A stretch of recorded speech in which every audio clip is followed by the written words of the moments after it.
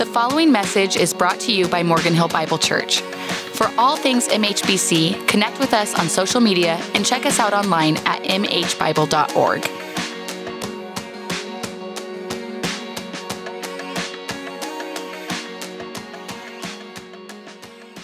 Good morning, everyone. Good morning, Anthony.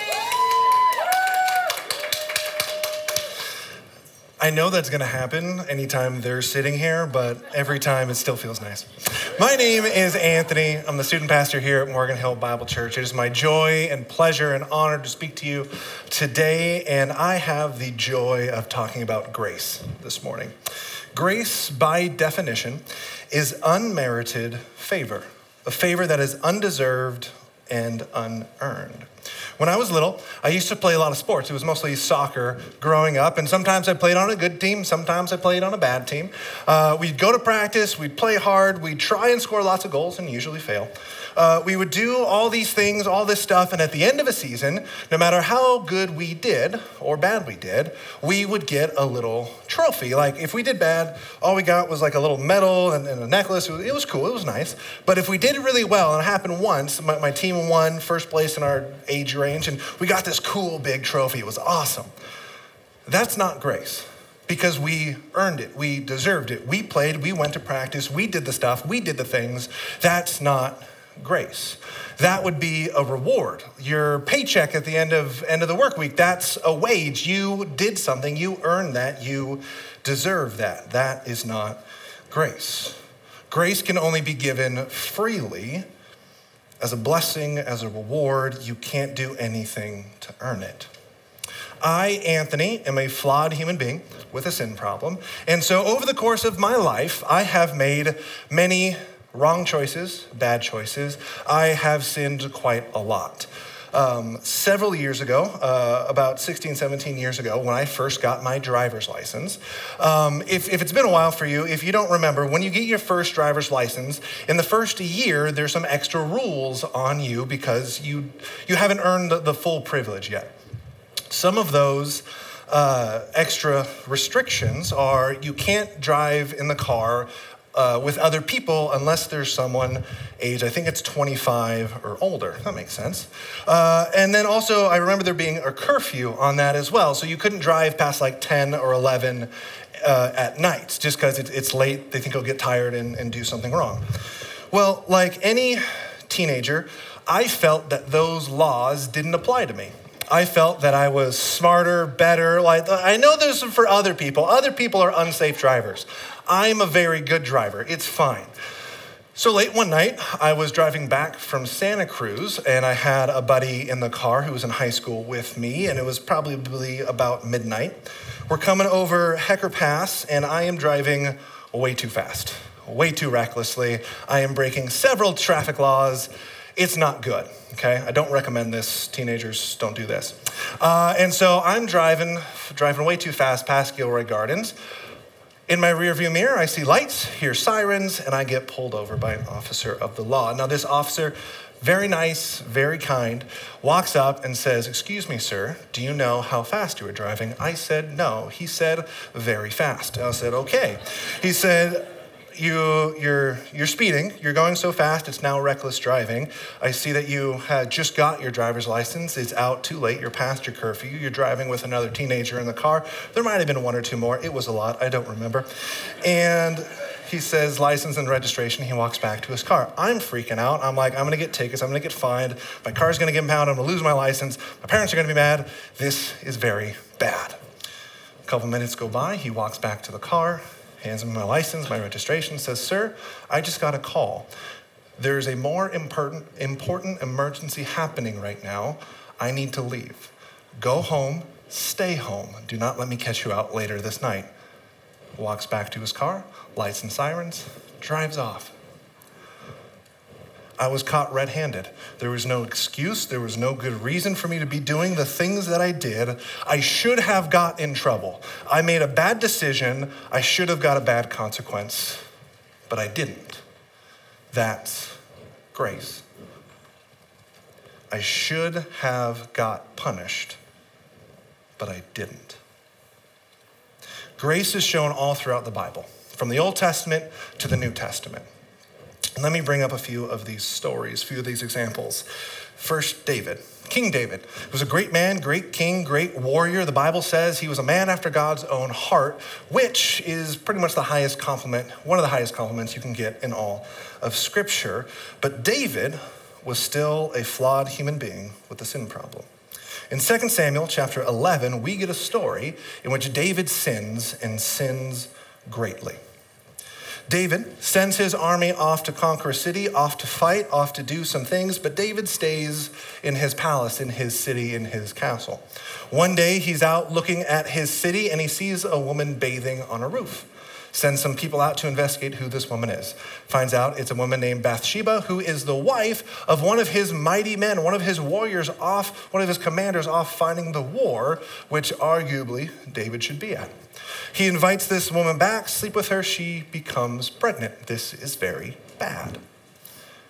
David, being clever, tries to cover this up. He sends for Uriah. Uriah comes back and he says, hey, eat at my table, have fun, you're doing a great job, keep it up, go home, be with your wife, do your thing. Uriah, who's the hero of the story, says, no, my men are still fighting, they're still dying. If they can't be home with their wives, how is it right for me to go home to mine? So I just will sleep outside. This made David very angry, and so David concocts a plot to have Uriah killed in battle and then goes through with it. And the last line of the chapter, of chapter 11, it says this: the Lord was displeased with what David had done. And in the first line of 2 Samuel chapter 12, God uses Nathan the prophet to address this injustice. So the Lord sent Nathan the prophet to tell David this story. He says, there were two men in a certain town. One was rich and the other was poor. The rich man had a great many sheep and cattle, but the poor man owned nothing but one little lamb he had bought. He raised that little lamb and grew it up with his own children. It ate at the man's own plate and drank from his cup. He cuddled it in his arms like a baby daughter. One day, a guest arrived at the home of a rich man, but instead of killing an animal from his own flock or herd, he took the poor man's lamb, killed it, and prepared it for his guest. David was furious. As surely as the Lord lives, David vowed, any man who would do such a thing deserves to die. And then Nathan said to David, you are that man. God goes on to punish David. He goes on to outline that because of David's actions, certain consequences will happen down the road, but David's life is spared. According to the laws of Moses, according to the laws that God gave to Moses, which the Israelite people are supposed to follow, David should have been killed. According to David's own vow, any man who would do such a thing deserves to die. By David's own words, he should die, but grace is shown. God shows grace to David. David is 1,000% wrong. The Bible goes into great deal, almost intentionally so, to show just how bad. It goes out of its way to show just how unjust, how unrighteous, how sinful David's actions are. And yet God still confronts David in the depths of his sin, in the midst of his bad choices, and offers grace. Second, we see in the New Testament the Apostle Paul, who we still know and like today. We read many of his letters. I'm going to reference several of his scriptures later. He was a great Christian, one of the first missionaries as we would know it. But before Paul was Paul, he went by Saul. Saul was a Jewish religious zealot, meaning he was extremely passionate about following God and his laws to an incredible degree. And so when he believed that there was this heretical cult that came out of Judaism called Christianity, he went after it. He went after those people, making their life terrible by beating them, imprisoning them, by condemning them to die, doing whatever he thought he could do, all in the name of God. It says this about Saul in Acts chapter 3. It says, but Saul was going everywhere to destroy the church. He went from house to house, dragging out both men and women to throw them into prison. Saul was a bad dude. And then in Acts chapter 9, we get his miraculous conversion. And in this story, Saul is imprisoning Christians, dragging them out of their homes, condemning them to die in one city, and he's on his way to another city to do the same. And then Jesus meets him there on the road to Damascus, asking, Saul, Saul, why do you persecute me? Then we get Saul's incredible, miraculous conversion. Jesus confronts the sin of Saul, but also brings forgiveness, also brings salvation, also brings redemption. We still talk about him today because God redeemed Saul and his actions when he shouldn't have. We see God meeting sinful humans in the midst of their sin, bringing forgiveness and redemption. Saul didn't deserve it. Saul didn't earn it, but God gave it anyways. That's grace. When Jesus was crucified on the cross, he was not crucified alone. There were two other people condemned to die alongside him, the grueling death that crucifixion is. These two men, we don't know their names, and we only partially know their crimes. They were thieves or robbers, but whatever they did, they are serving the just punishments for the choices they have made. We see this in Luke chapter 23. Two others, who were criminals, were led away to be put to death with him, Jesus. And when they came to the place that is called the Skull, there they were crucified. There they crucified him and the criminals, one on the right, one on the left. Again, then we pick up in verse 39. One of the criminals railed at him, Jesus, saying, "Are you not the Christ? Save yourself and us." But the other criminal rebuked the first, saying, "Do you not fear God, since you are under the same sentence of condemnation? And we indeed justly, for we are receiving our due reward for our deeds. But this man has done nothing wrong." And he said to Jesus, "Jesus, remember me when you come into your kingdom." And Jesus said to him, "Truly I say to you, today you will be with me in paradise." This is grace.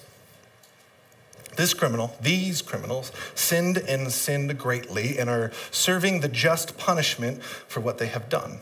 Whether they sinned against the Roman Empire or the Jewish people, doesn't matter. They are condemned to die. They are being executed just the same, and we cannot get a clearer picture of grace than this. They have lived a life of sin. They have done the wrong thing, did the wrong thing. They are justly condemned to die. They have made these choices, and yet God still shows them grace. One criminal joins in the mocking of Jesus. Same with the Pharisees and the crowd, saying, "Jesus, show us another sign and then we'll believe. If you're the Messiah, if you're the Savior of the world, save yourself and then save me. Prove to me that you are God, and then I'll believe." The other rebukes him.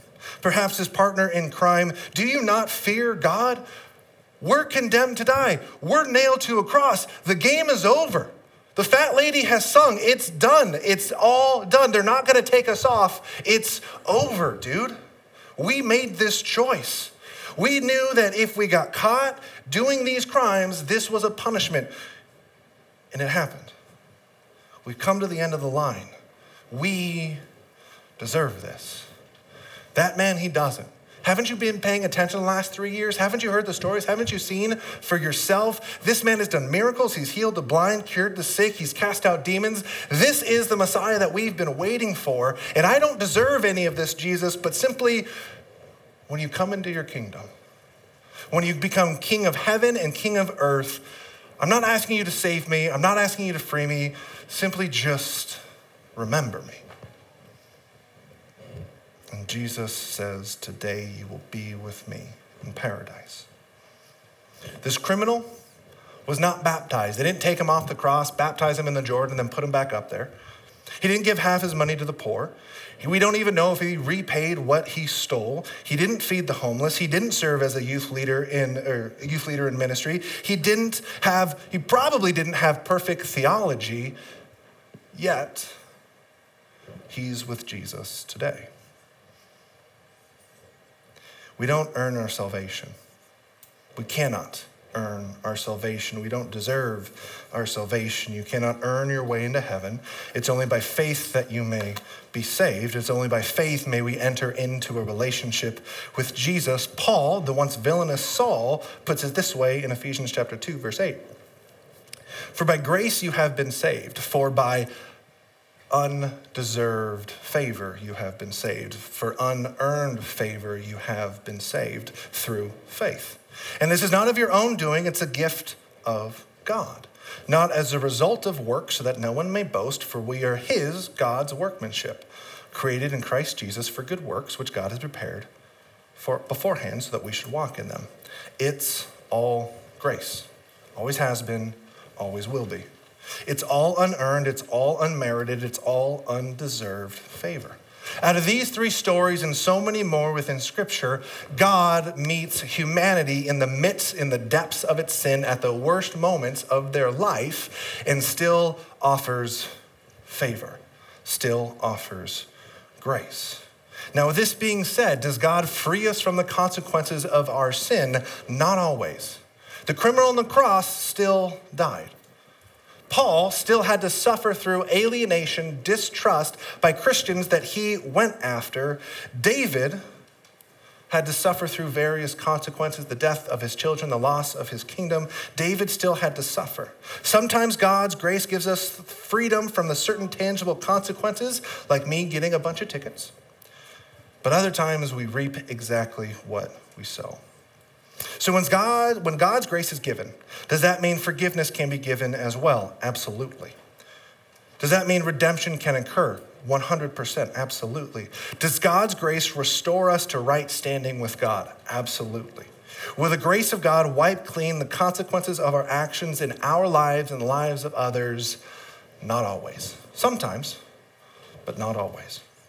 This is in part why Paul warns us of in Romans chapter 5, verse 20. It says, God's law was given so that all people could see how sinful they were.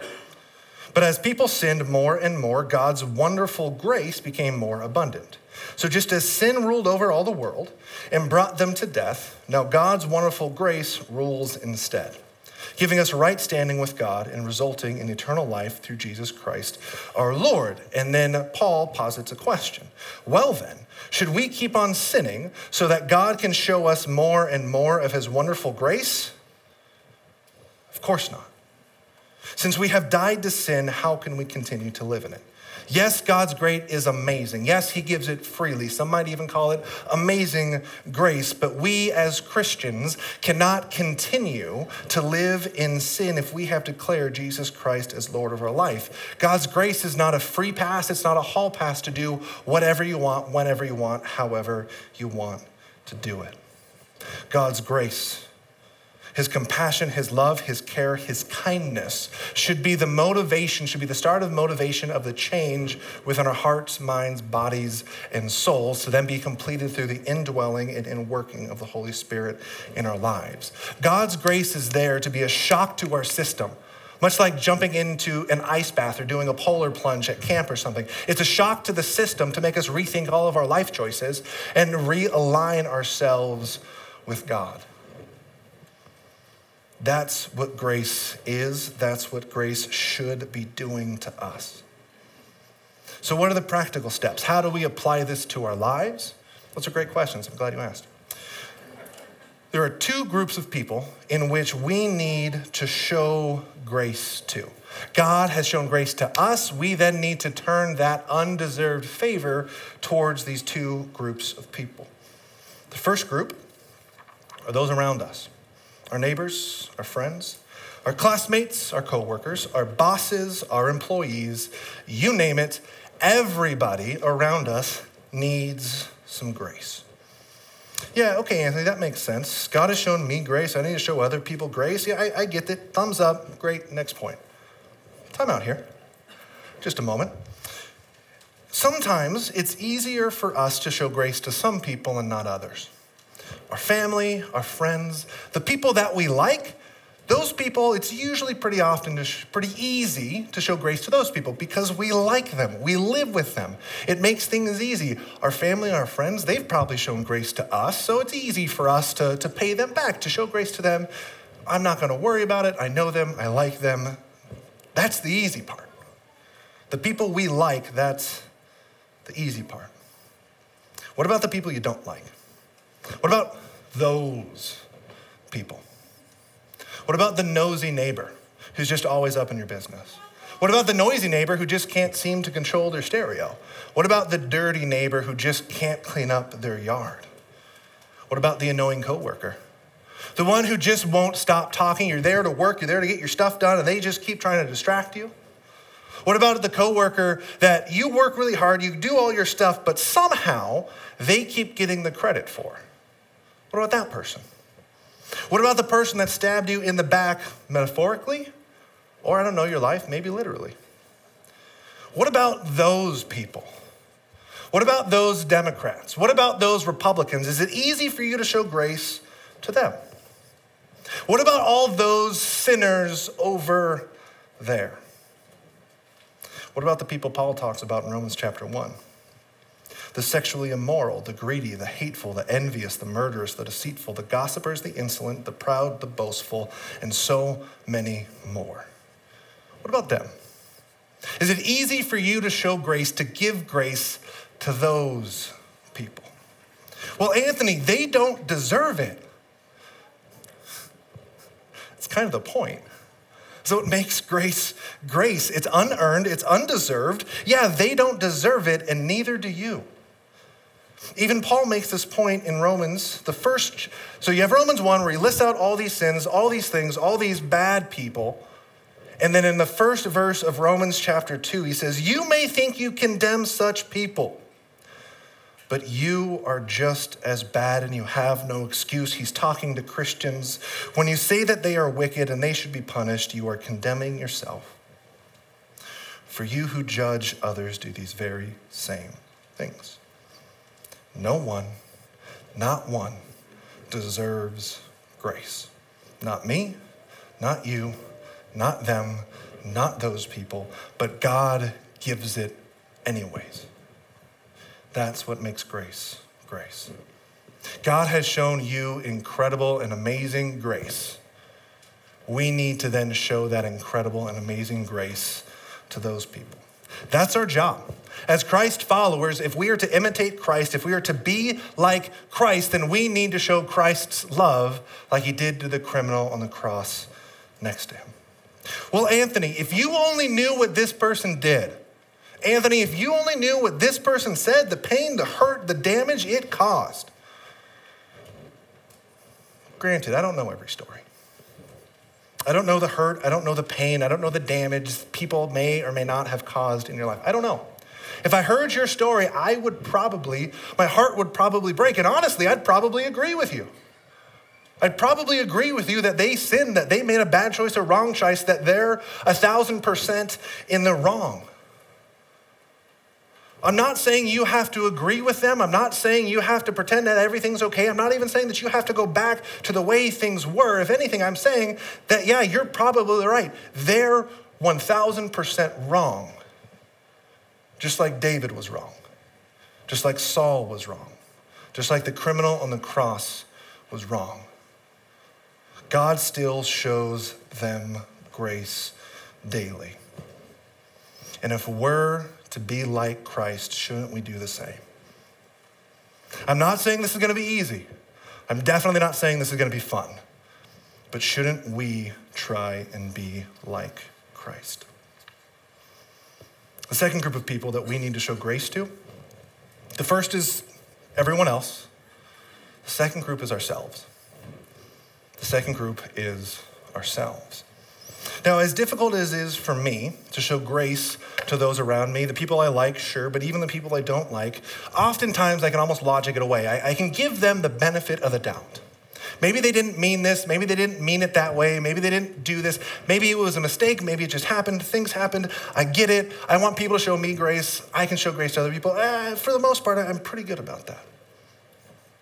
The issue is when it comes to applying grace for myself, because I know my own thoughts. I know the things that go on in my head. I know my feelings. I know what I want to do. I know my intentions behind the things that I say, and I know my motivations behind the things that I want to do.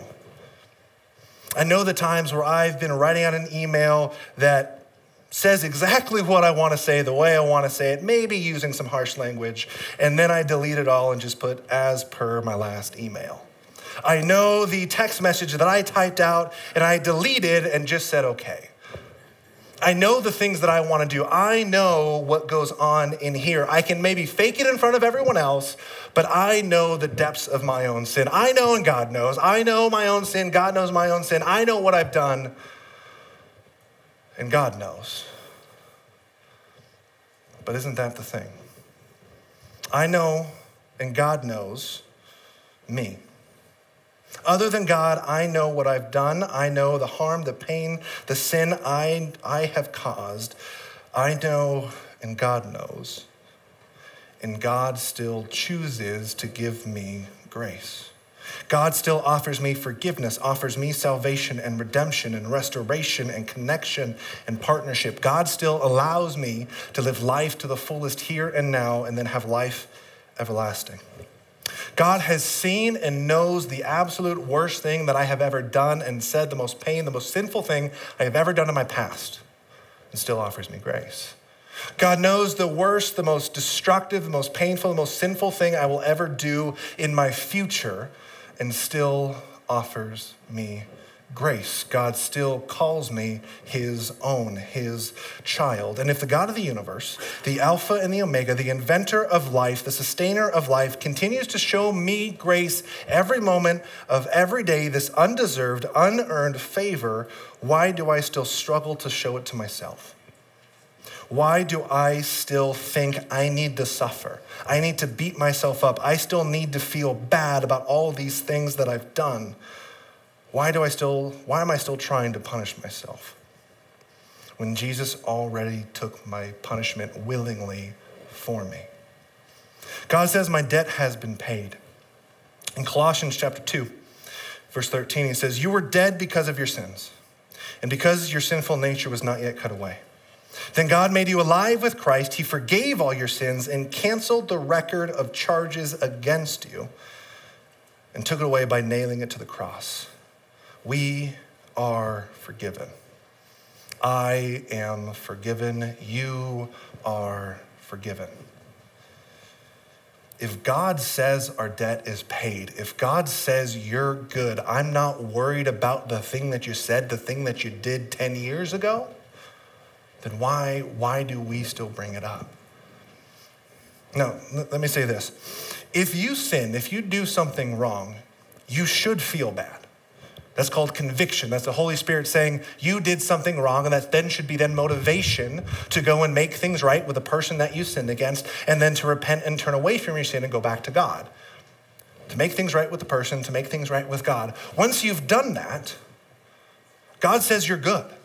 God says you don't have to beat yourself up anymore. God says you don't have to feel terrible and horrible because I've already taken the punishment for you. I have shown you grace. And if I can show you grace, you can show yourself some grace as well. That's grace. That's everything. The grace of God is the starting point of all things. That is why we can have faith. Grace is why we can have salvation and redemption and restoration and connection and partnership with God. God showed grace to us and continues to show grace to us. This unmerited, this unearned, this undeserved favor.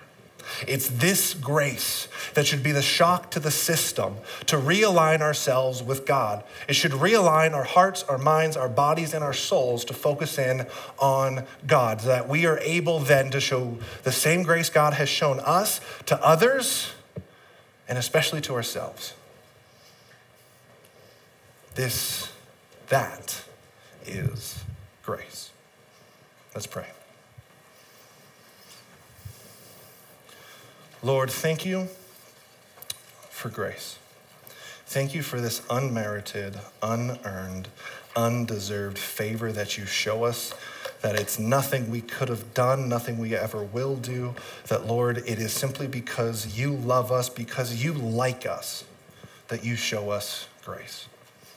Lord, help us all to understand just how incredible that statement is, and that it is a shock to our system. A shock to our system to start the motivation to change each of those aspects of ourselves. And then, Lord, let that be the courage, the bravery, the motivation to then show the same grace you've shown to me that I can show to other people. Of course, the people that I like, but especially that grace to the people that I don't like. And Lord, please allow each and every one of us to understand that grace is not just for other people, but it's for ourselves as well. That the same grace I show to everyone else around me, I'm allowed to show that same grace to myself. Lord, we love you and we thank you. So in Jesus' name, amen. Thanks for listening. Continue the conversation with us on social media. Never miss a message and subscribe to our podcast on iTunes.